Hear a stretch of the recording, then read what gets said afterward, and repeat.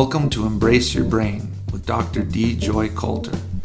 These short weekly brain bits give you fresh glimpses into how your mind works and how to develop its natural brilliance. Welcome to the podcast. Today's topic is how to Google your own brain. You know, when you go to Google something, you have to use keywords, and the best ones are going to bring you the best references. Well, your brain is like that too. If you can get the keywords and key pictures that you stored a chunk of information in, it's going to come back more easily. I never met anyone who understood his brain as well as a man named Walter Littlemoon. When he was talking about grade school, he said it was easy because they had the alphabet letters above the blackboard. Well, think about elementary school. Everything you learned back then was pretty concrete, stuff you could picture and imagine in your mind as the teacher was talking. And that's what he did, except he took it one step further and he made mental pictures that he put around and inside all of those letters.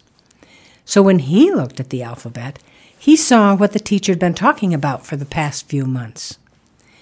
I thought about that and I thought, okay, I get it, but that can't work in high school when the topics are more abstract. You know, they're like industry and mechanics and revolutions. So I said, what did you do in high school? And he said, well, then I had my pictures. And I asked what kind of pictures those were. And he said, well, you know, you'd look out over the plains perhaps, and you'd see some cows gathering. That's pretty ordinary. But then there'd be one running down the ravine just so. That kind of picture. I have a lot of those. What he was seeing was a dynamic configuration in nature. And he would go through those pictures and find the one that behaved a lot like the idea that he was trying to remember. So he had a metaphor for all of the elements of the idea mapped onto the elements of his pictures. You can actually Google Walter Littlemoon and see that he has written an amazing book called They Called Me Uncivilized, the memoir of an everyday Lakota man from Wounded Knee. It's a very powerful and poignant book. Now, there's another key that you can use, and it has more to do with the state of mind that you're in. There was a very strange college experiment. Imagine this, a classroom of 300 students who are going to listen to a lecture that was fairly complicated, had a lot of information in it. And if you were standing where the professor was standing, the 150 students on your left were instructed to come to that class drunk. And the 150 students on your right were to come sober. The professor gave the lecture. They could take notes. They could do whatever they normally do for learning. And in 2 days, they were to come back to take a test. However, among the ones that came drunk, half of them were instructed to come drunk again, but the other half were supposed to come sober. And on the other side of the room, the 150 sober ones, half of them were supposed to come drunk, and the remainder come sober again.